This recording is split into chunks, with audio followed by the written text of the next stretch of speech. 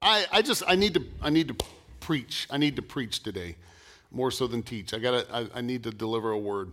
I don't know exactly how God's going to deliver it, so y'all just hang in here with me. Like I said, this Friday is Passover, and oh man, I had it on my calendar months ago today to preach about Passover. I felt like that's what God wanted me to preach about. So this past week, I started kind of going through some of my old notes and finding all the different things about Passover. What a beautiful symbolism for the crucifixion and the application of the blood of Jesus that comes from the Passover meal, that last meal right before God delivered the children of Israel out of Egypt. And I wanted to talk about all the symbolisms of the lamb that each family would have to kill, how that was symbolic of Christ, and all the bitter greens, the field greens that they couldn't saute up or anything. They just had to kind of eat them raw. The whole meal was designed to eat kind of on the move, eat and go, because once you eat it, get ready, liberation is coming. And that's how it is with salvation. Look, if you really make Jesus Christ Lord of your life, I don't mean you just ask him to forgive your sins and you take your problems, but when you give him your life, man, things start moving, right? Everything starts getting shaken up. You got to, because it's go. He's a living God, and you're on the move. And the bread of unleavened, the unleavened or unyeasted bread. Yeast is always symbolic of teaching. Beware of the yeast of the Pharisees, Jesus said. In other words, leave the old teaching behind. We're leaving an old way behind, that there's something new that's about to take place. All this beautiful, I could spend 6 weeks talking about Passover and was planning on just doing a deep dive into it. And he kept taking me in prayer back to the blood, because that's really ultimately Passover. You ate this meal and sacrificed this lamb, all this stuff, so that you would apply the blood of the lamb to the doorway of your house, so that when the death angel showed up in Egypt to take the firstborn son of all those who were not covered by the blood, or the wrath of God were to show up, then the wrath of God would see the blood applied to your doorway and would pass over that house.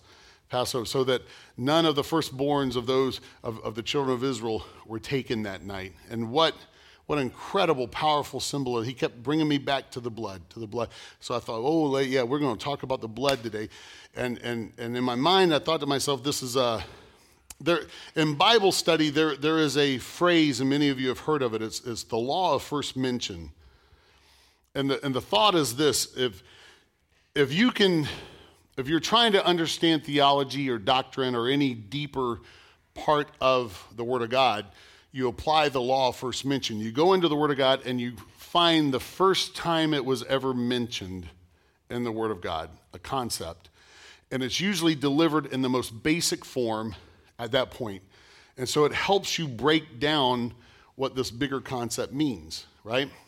And the law of first mention is powerful, because it basically says this. It says that if God's going to make you a shirt and he starts making it out of silk, well, the rest of the shirt is going to be made out of silk. You're not going to wind up and part of it's made out of fur or polyester, right?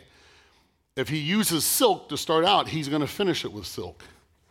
If he starts out, the covenant of Abraham started out in faith. It was all about faith. Our walk today and our relationship today is still about faith. And so the blood of Jesus, which washes away our sins and makes us whiter than snow and redeems us and brings the word, I love this word, atonement. If you break the word down, it's at one-ment. And that's really what it means. It means that it brings you back into oneness with God, back into fellowship and connectivity with God. That when you have faith, you confess faith, and not just the death and burial, but the resurrection as well of Jesus Christ. If you believe in your heart, confess with your mouth, you shall be saved. The blood of Jesus is applied to your life. You are now one with God. That means that you're not just forgiven, but you are corrected. You were bent over. He straightened you back up. Everything is great.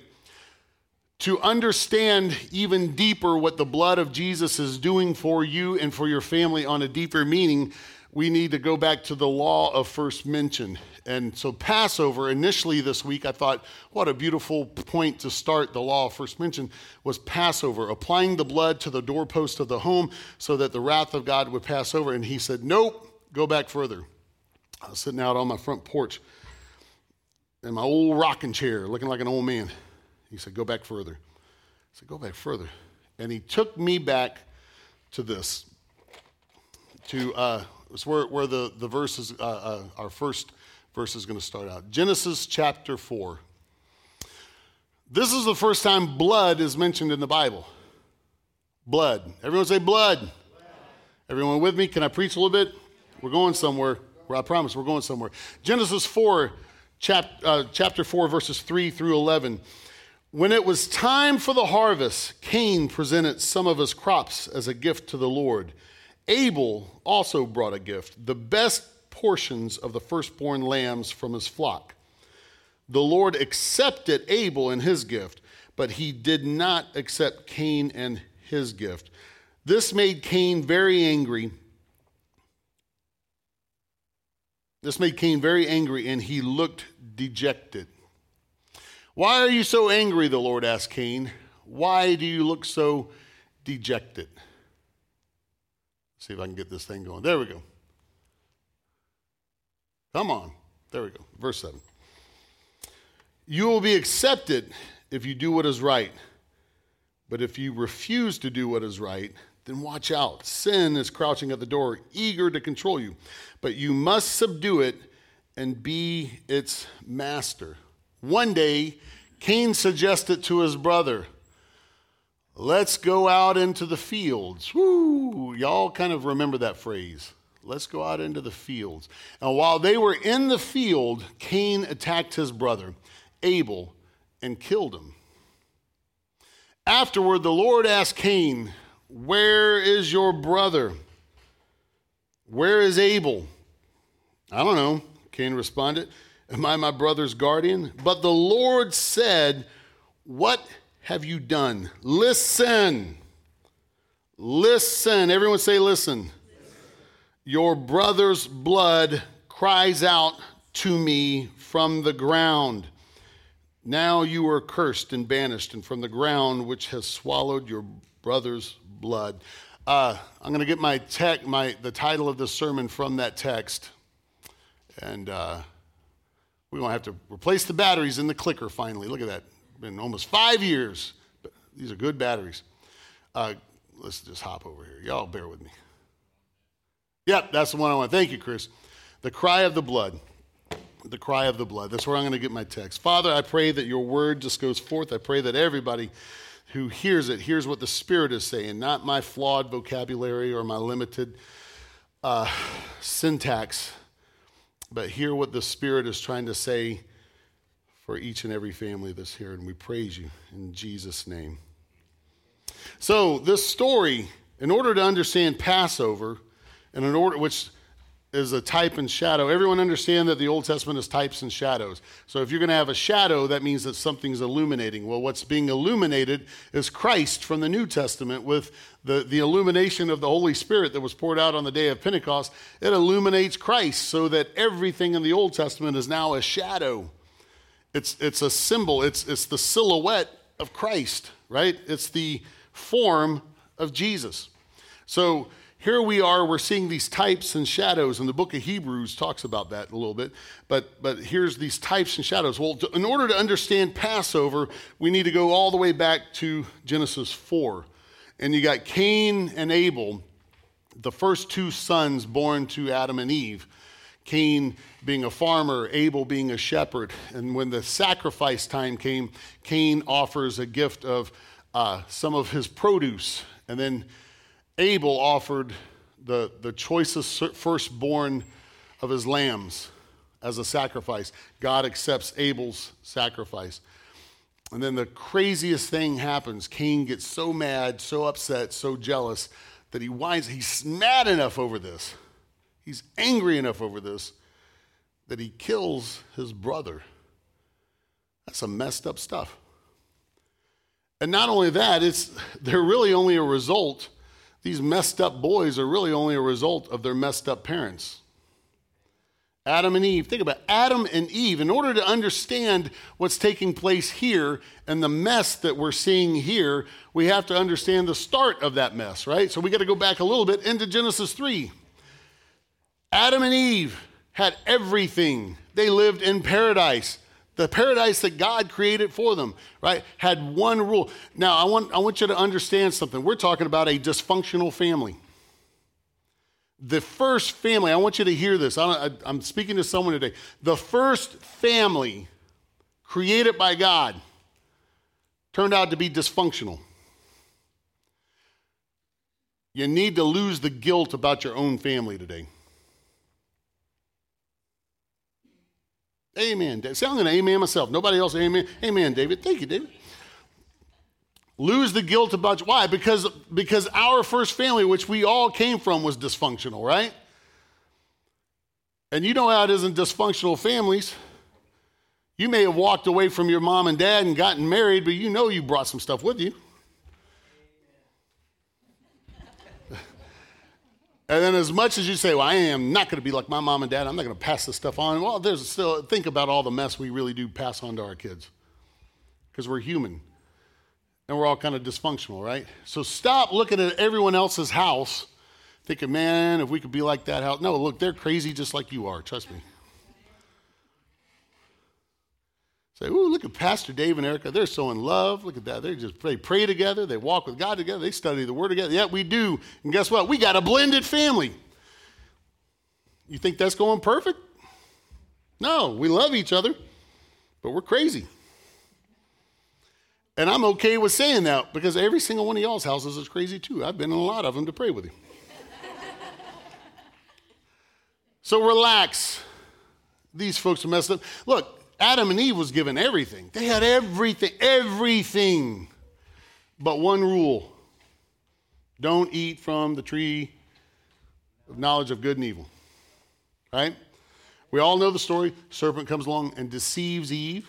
Now, men, before you want to get all upset and say, see, it's the woman's fault if the woman wouldn't have eaten the fruit. Let me tell you something. The world didn't get plunged into chaos until Adam ate the fruit.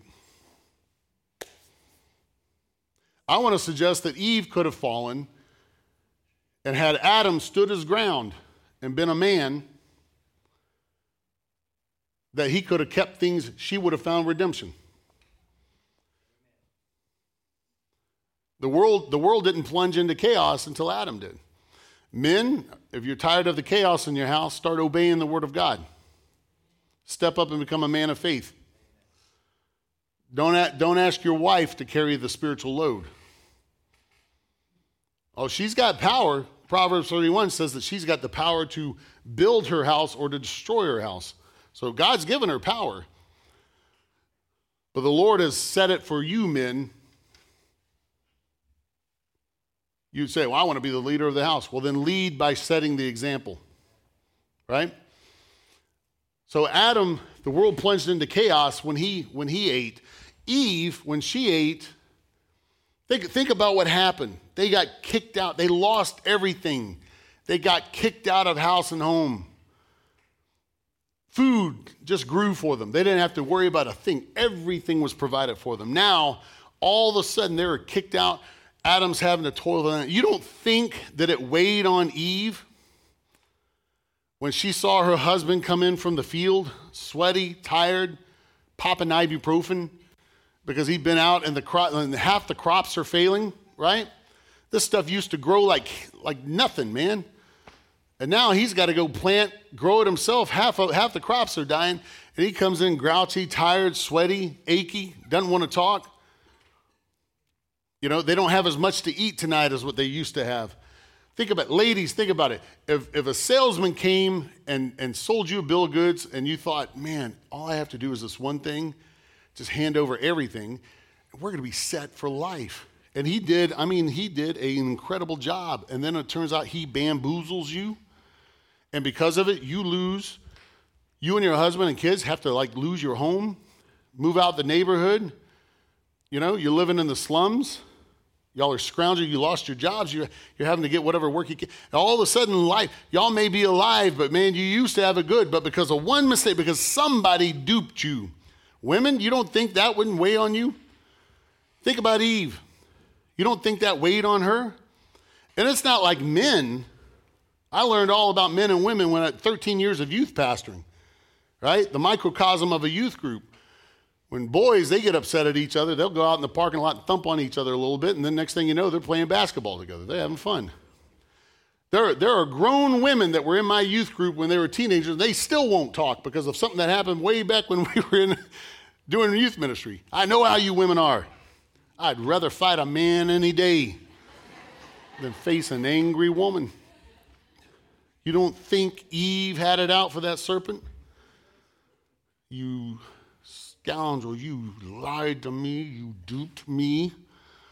You made me look like an idiot in front of God and my husband and all creation, and now we're outside. We can't even get back into that garden. And yet there was a promise. There was a promise. God said, he told the serpent, he said, your head's going to be crushed by her seed. You'll bruise his heel, but he's going to crush your head. You don't think Eve possibly got a hold of that? And said, you wait, serpent, until I have me a baby. And he grows up. You don't think she thought of revenge when she pushed out a son the first time? Said, your days are numbered. Wait until he grows up. He's going to crush your head. Then she had another son. She goes, I got 2 shots. I got 2 shots. Because I got to get him back. Because I can set things right. Now Cain and Abel. They're in a world of a mess. Why? Because their parents were in a world of a mess. Think about Adam, when his shame was exposed, when he ate of the fruit, and then they realized they were naked. I love God's response. The first thing that God said, he didn't say, what are you doing? The first thing he said was, who told you I was naked? Or who told you were naked? I've been walking in the cool of the evening with you for months on end now. I ain't never said one thing about your nakedness. It's never bothered me. You didn't have to feel ashamed around me. Who told you? And that's how he is with us. When we want to hide our shame from the Lord's like, whoa, who said that you're less than? Who said that you're not enough? Who said you're a failure? I never said those words. You remember what his solution was? You know, he just, all of a sudden, him and Eve are dysfunctional. What's his solution? Fig leaves, right? Of all the boneheaded things, you're going to grab the most rough thing you can, right? I'm sure they had a lot more softer moss growing around there or something. But he grabs fig leaves. So you're going to pluck something that's alive and pluck it from its life-giving vine. Why? Because hurt people tend to hurt people. So he plucks it. Well, instantly, this leaf's going to be dying, right?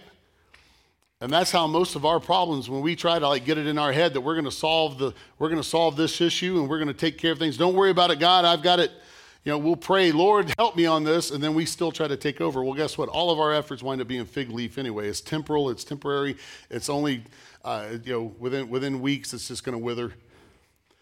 And so God winds up saying, Adam, get those stupid fig leaves off. It's ridiculous. And he winds up, you remember what did God do? He sacrificed an animal. Now, the Bible didn't say, but I believe it would be a lamb. Because you remember, if God starts making a shirt out of silk, he's going to finish it with silk. We see how the job was finished. It was with the lamb that takes away the sins of the world. So he kills an animal. I believe it was a lamb. And he wraps the fur, the hide around Adam. Here's Adam walking around, the blood flowing down his thighs, all around his feet, his shame covered. And God was teaching them, in order to atone for your mistake, a life had to be given, right? Now, hop over to Cain and Abel. Cain, his brother, gets jealous. The problem is this. The problem started with their sacrifice. Cain worked the ground. Abel was a shepherd. Who knows, maybe when Adam and Eve relayed that story of, man, we used to live in the richest neighborhood around. We weren't out here slumming it. And then they told the story of how God wrapped them in animal hide and how they just walked around, blood pouring down from this hide. Maybe Abel thought, you know what? Animals are important to God. I'm going to tend to his oxes and bulls and sheep and goats. I'll take care of these because these things seem to be important to God. Cain said that he worked the earth. That's the problem, is he was still working things that were his dad's issues. You know, his dad went for fig leaves. Fig leaves come up from the earth. Cain's still trying to present things from the earth. Here's my own solutions, God, and God rejects it. But he accepted Abel's, the book of Hebrews. Ladies, y'all are studying the book of Hebrews. What chapter y'all in now? Oh, start 9. Ooh, it's about to get good because y'all are going to hop over to 10 here pretty quick. The Bible talks about by faith, in the book of Hebrews, by faith, Abel's sacrifice was the greater sacrifice. I love it. Why? He had faith. Ooh, somehow or another, he understood that God likes blood. God likes life. Blood equals life. God likes these animals. So he sacrificed an animal rather than coming up with his own kind of sacrifice. And he did so by faith. Basically, Abel presented to God what God liked. If you want to present yourself a living sacrifice, give him what he likes. That's life. He likes yours. Don't worry about giving him your service. Oh, that comes naturally. Say, ooh, I attend church. I go to Bible study. I've even prayed. I'm even working through the one-year Bible. And I was nice to people. And I even donated to Mission Arlington. And I gave to this mission group. And I've been paying my tithes consistently for 6 months. Hey, I ought to be pretty good. Well, but if he doesn't have you, none of that really matters. That's just a bunch of fruit coming out of the ground, right? But if he has you, that's the acceptable sacrifice. So, everyone still with me? All right, hang in there. We're going somewhere. Amen. Moving along. Woo. Moving along. So now, we've got an upset Cain. God shows up. Says, why are you so dejected, Cain? Why are you so upset? Come out into my territory. Isn't it funny how the enemy wants to separate you from where you're working, separate you from your own anointing and what God's got you doing? Come on out to my territory. Come on out to my field. And so he does. Now look at this. Look at this. This had to happen. The story I'm telling you had to happen. As much as it probably broke Eve's heart, right? This was probably one of the biggest nightmares for Eve to have to live through, aside from the fall of man. Dysfunctional family. But it had to happen because we think this is a tragedy, but we find out in the book of Hebrews really what the meaning of this was. It was a shadow. It was a type. It was Christ casting stories on the wall with his fingers, right? Think about it. Jesus had to leave his throne and come to this realm and to live amongst his own brothers. The Bible says that he was amongst his own, but his own didn't know him and rejected him. The Bible says that Abel got pulled out of the sheepfold and went over into Cain's field, an area that wasn't his. Abel took care of bulls and goats and sheep for a season, and then he himself became a sacrifice. Christ, for a season, the book of Hebrews says that the blood of goats and bulls and sheep would only last for a season, but there was a perfected sacrifice that would take place. Christ, who ordained the sacrifice in the Old Testament, now he became the sacrifice. And it was important that Cain was his brother that killed him because Christ was killed by his own brethren. He was killed for the world, but it was his own brothers that rejected him and rejected his sacrifice. That's the gospel message. Cain and Abel is the first semblance that we see of the gospel story. That it would be about blood. That it would be about blood. Everyone following? Now here's the thing. The blood cried out. He comes up and he asks Cain, Cain, where's your brother? Be careful when God decides to start asking you questions. Be careful before you want to pop your hand up on your hip. I don't know. My brother's keep. He couldn't even hardly get it out of his mouth before God said, shh, listen. You hear, can you not, do you not hear that? Listen. Your brother's blood is crying out to me. It's crying out. Let's talk about sound for a second. I love sound. I grew up playing music, went to school to learn sound reinforcement, all that good stuff. Was actually going to be doing recording studio stuff until I figured out that bands don't have money, so I got into television. Television doesn't have a lot of money, but it had more money than bands. How's that? So sound all has to do with frequency. There are a lot of sounds going through this room right now that we don't hear with our ears because our ears are not tuned into that frequency. I could blow a dog whistle. You're not going to hear it. But every dog in the area would start howling, wouldn't they? Which I apologize on behalf of my dog. Anything that moves, he wants to go outside and bark at. 10 o'clock at night, he's waking up the neighbors.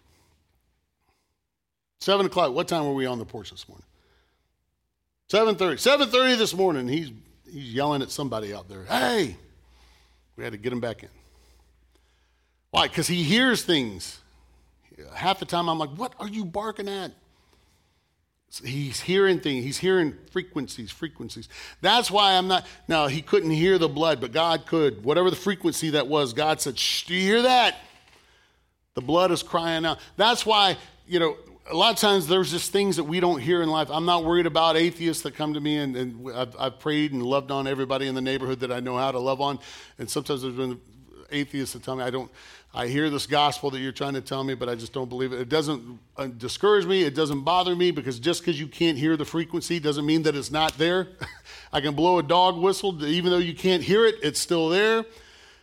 So if God says that the blood is crying out, you may not be able to hear it. You may not be able to sense it, but it's still there.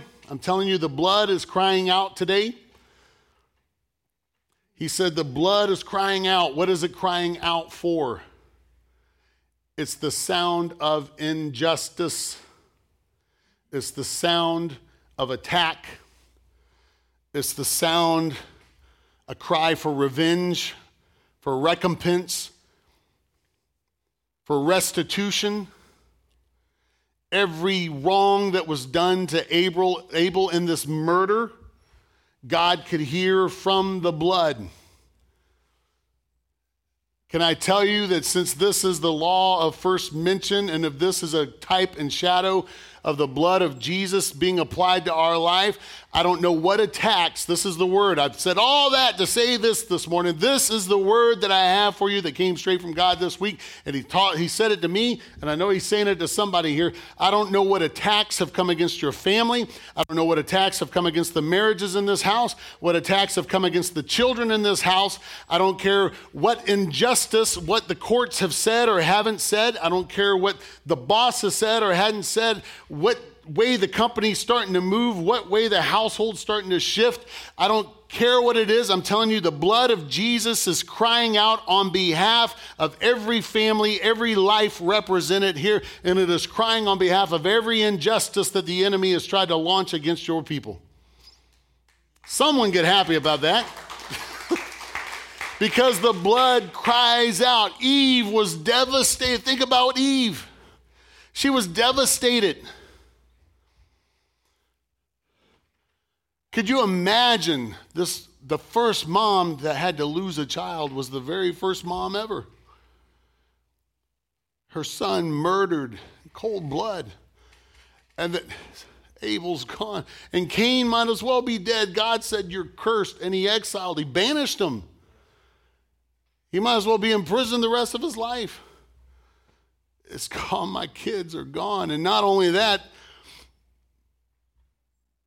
he didn't just kill my son. He killed my plans. I had 2 shots to crush that serpent's head. 2 shots. And now it's gone. It's gone. 2 shots. I killed my plan. How many of y'all have honestly said this? When your family, your relationships, ministry opportunities, so what's going on? That's not what I planned.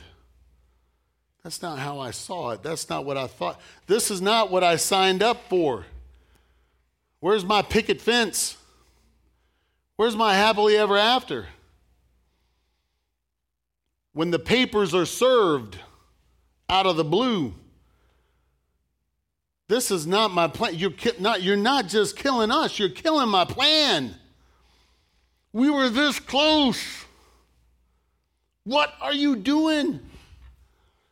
You ever want to say that to your kids? What are you, this is not what, you're not supposed to be doing this. You got 3 more years of school. What are you doing? You know?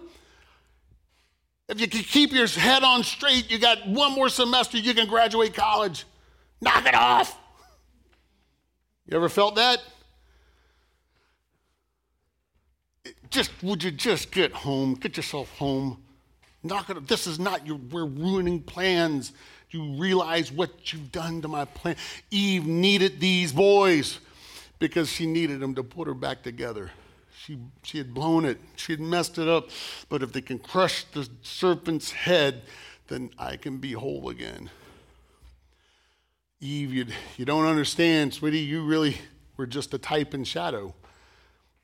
It wasn't necessarily exactly your seed, but it would be the seed of one of your long, long, long offspring named Mary. And it wouldn't be from these boys. They were types and shadows. Eve, this had to happen because we need it. We needed a marker. We needed a shadow. We needed an example. We needed a model to know what this was about.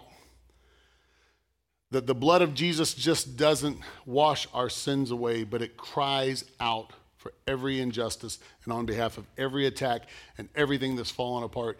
And when you think your plans have been ruined, guess what? They're supposed to be, because maybe they weren't his plans. Sometimes we got to let go of our plans. Do you realize that we suffer the most? Why? Because we mourn our plans more than we're mourning the loss of things. We mourn the loss of what we think should be. This wasn't supposed to happen. Well, it did. But guess what? There's redemption.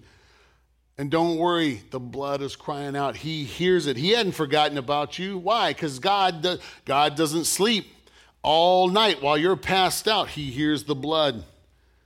The blood of that sacrifice. Everyone stand. The blood of the sacrifice is calling. So this week, in the midst of your dysfunction, in the midst of your chaos, in the midst of crazy, say, well, no, life's going pretty good right now. Hold on. Just wait a few days. That's my experience in life. About the time I'm ready to kick back, prop my feet up, grab the remote, pop open that Diet Coke, man, all hell's about to break loose. Sometimes I just let that Diet Coke sit there because I know as soon as I open it, it's just the whole world goes. The blood of Jesus is still crying out. That's what Passover is about. The fact that we have a God that instituted, in order to take care of us, it would take a life. And he provided a life so that we can live. And every day of our life, because we have the blood applied to us, we have a God whose blood cries out on our behalf. So there is nothing the enemy can do that can be victorious. Oh, he can blow your plans up, but those were your plans. But the plan of God for your life can't be thwarted. The plan of God for your life. So I feel like maybe I've ruined God's plan for me. You ain't stop. Don't flatter yourself. You're not that powerful. You can't thwart the plans of God. Now, he may step back and wait on you to stop throwing your tantrum. And he may wait on you to percolate a little bit, but his plan will come to fruition in your life. And the blood continues to cry out on your behalf. I don't know what you're going through today, but be confident of this and be encouraged this week. Lord, I know this looks like a mess, but your blood is crying out on my behalf. You have not forgotten about me. You will be true to your word. My family will be all right. We're going to make it. I promise you're going to make it.